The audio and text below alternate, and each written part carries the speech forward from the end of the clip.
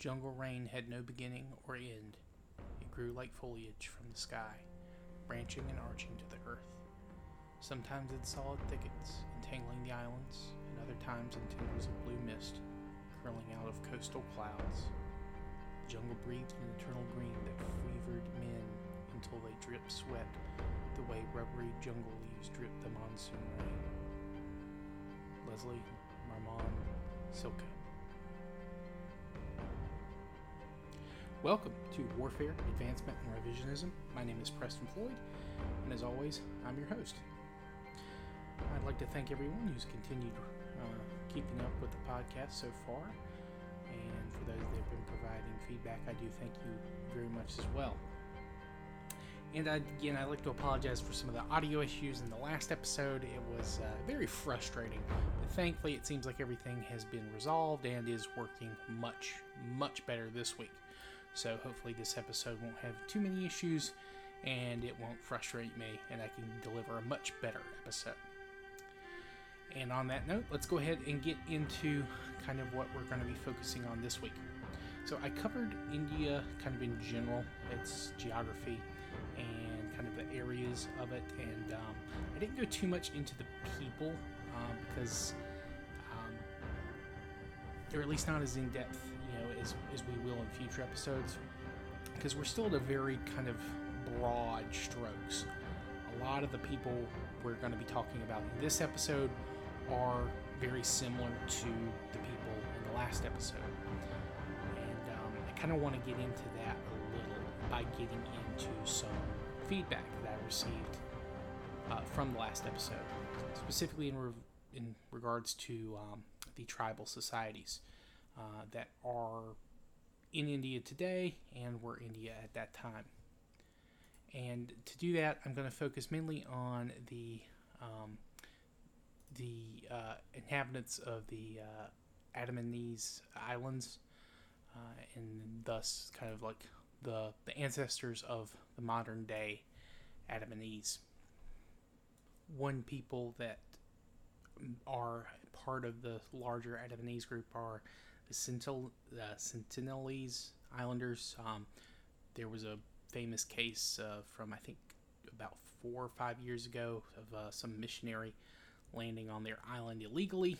India does allow these people to kind of keep to themselves, and he tried to proselytize to them, but they're very wary of outsiders due to a large number of historical factors, and they killed him, and unfortunately they were unable to retrieve the gentleman's body.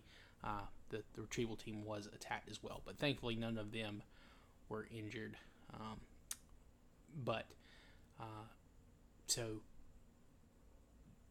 just to kind of touch or kind of tie in these people with the people living around 10,000 BC, a lot of the Andamanese group has gone extinct, or they've kind of moved off the islands and just kind of integrated into other parts of India.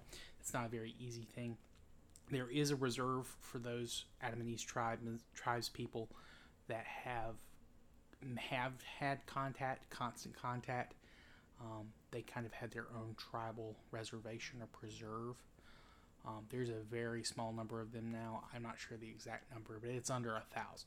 But I think from what we've been able to gather for kind of genetic testing, these people are kind of the baseline for what was living in a lot of India and the rest of Southeast Asia.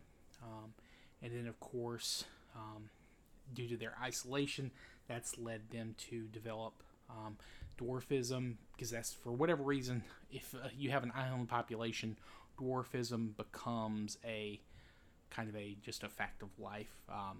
Animals of all types tend to be smaller, and that includes humans. And I mentioned in the Cyprus a couple of episodes ago that there were pygmy elephants and I think hippopotamuses as well on those islands, or that island, excuse me.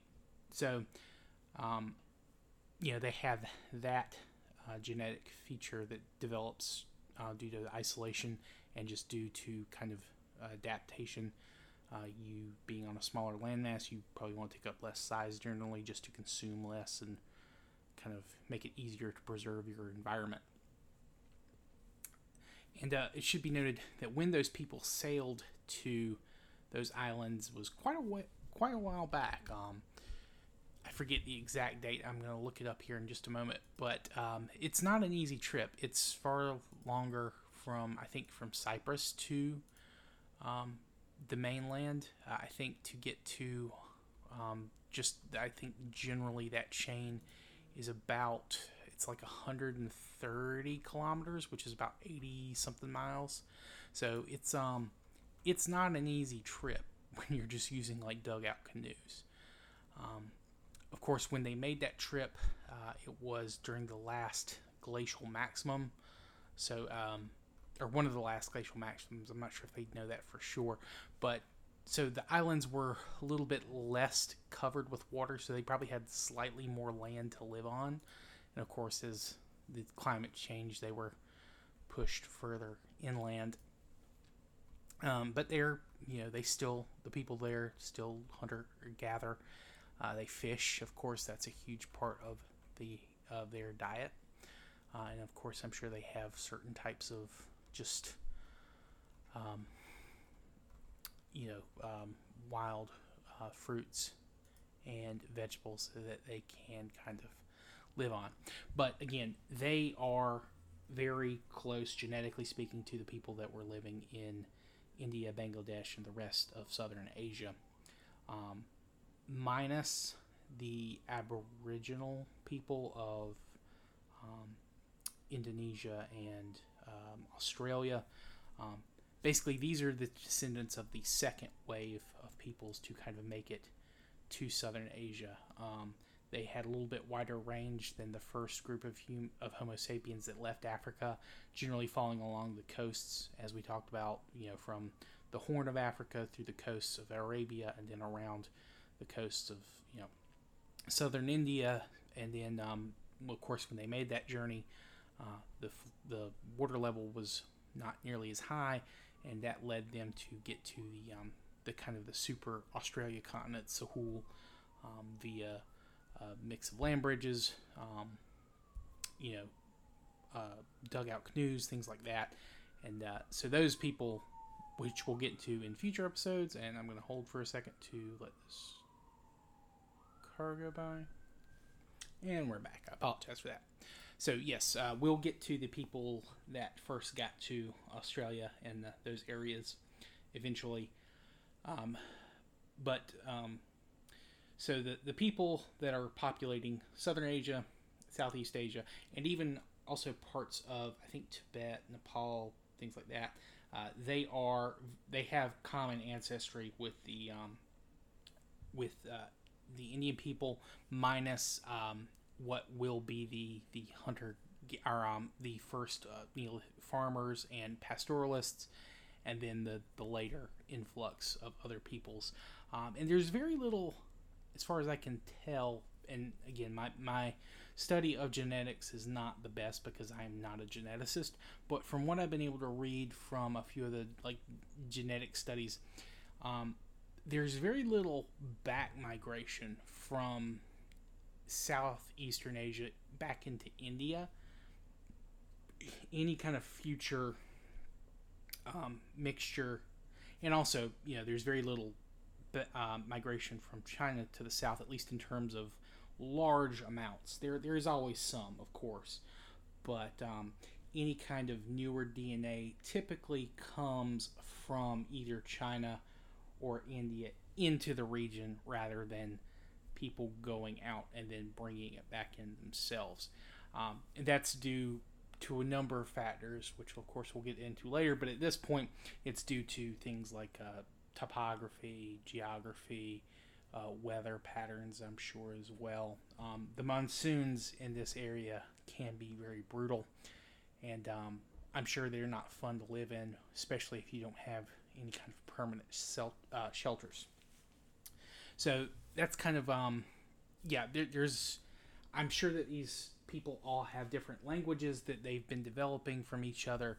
They all have their own cultures, like locally, but in terms of like genetics, they're very close to each other, minus any kind of interbreeding they may have had with the remaining Austronesians, or possibly, again, we talked about it, the Denisovans.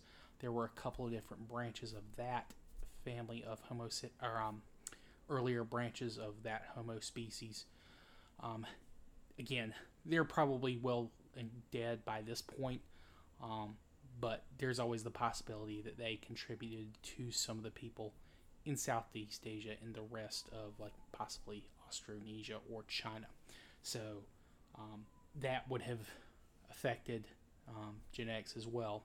But generally speaking, they all share kind of a similar, like, tool culture.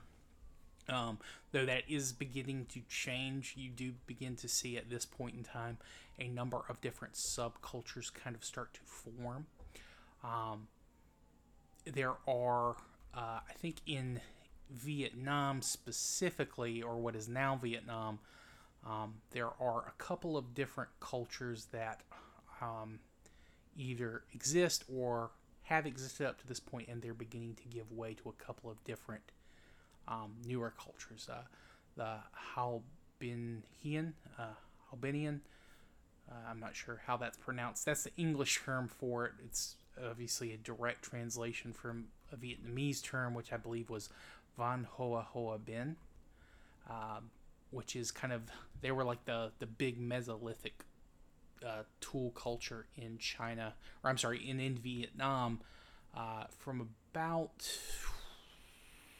13 to about 13,000, or I'm sorry, 13,000 BC to about 10,000 BCE.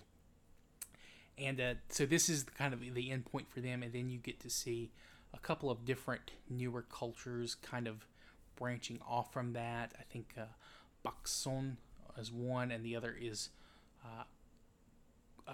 Quyun Van is another.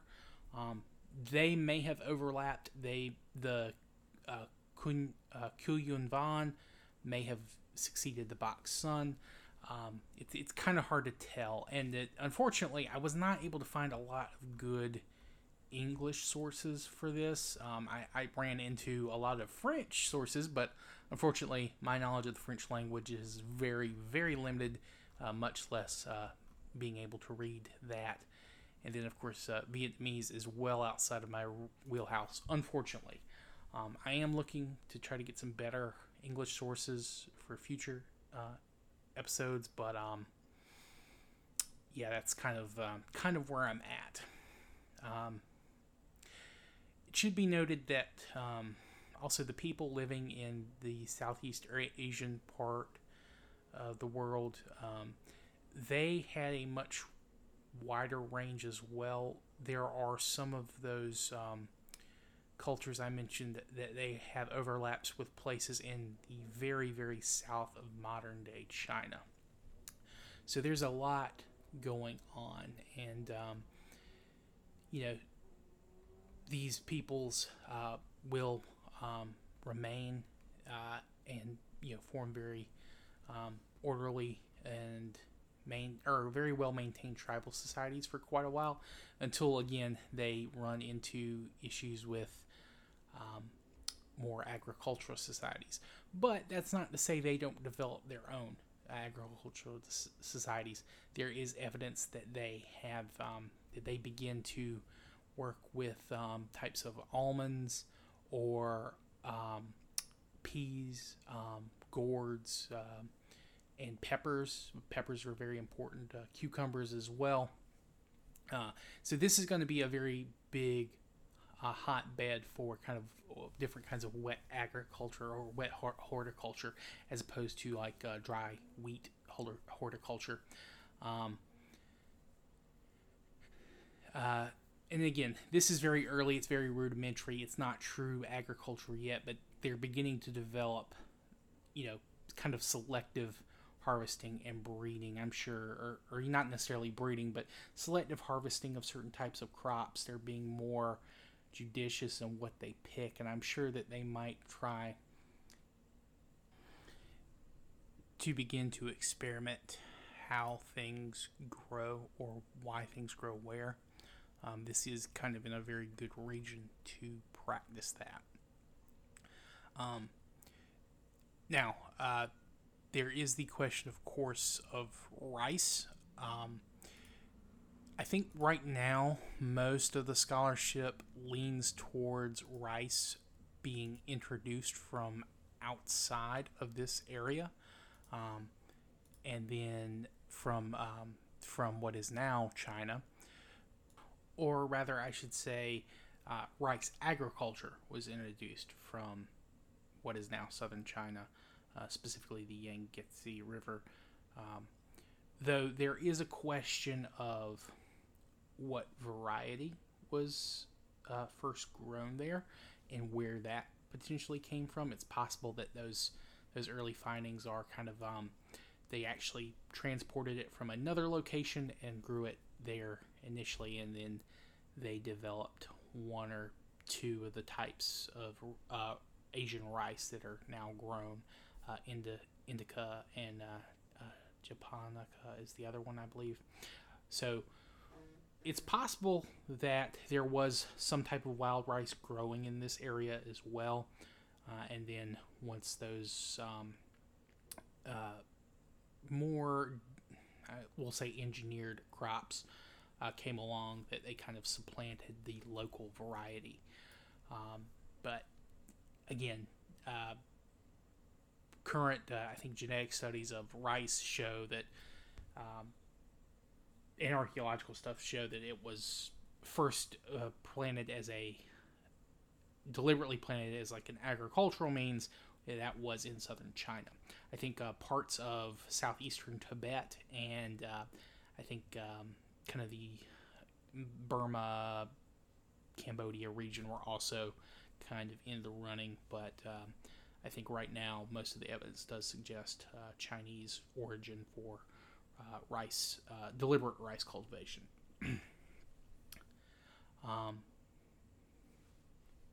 Now, as for what languages these people are speaking, again, we probably saw a division very early of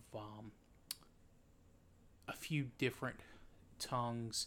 I think if you look at a linguistic map of languages spoken in the region today, it's a little complicated and probably not very indicative of what people are speaking at this point in time.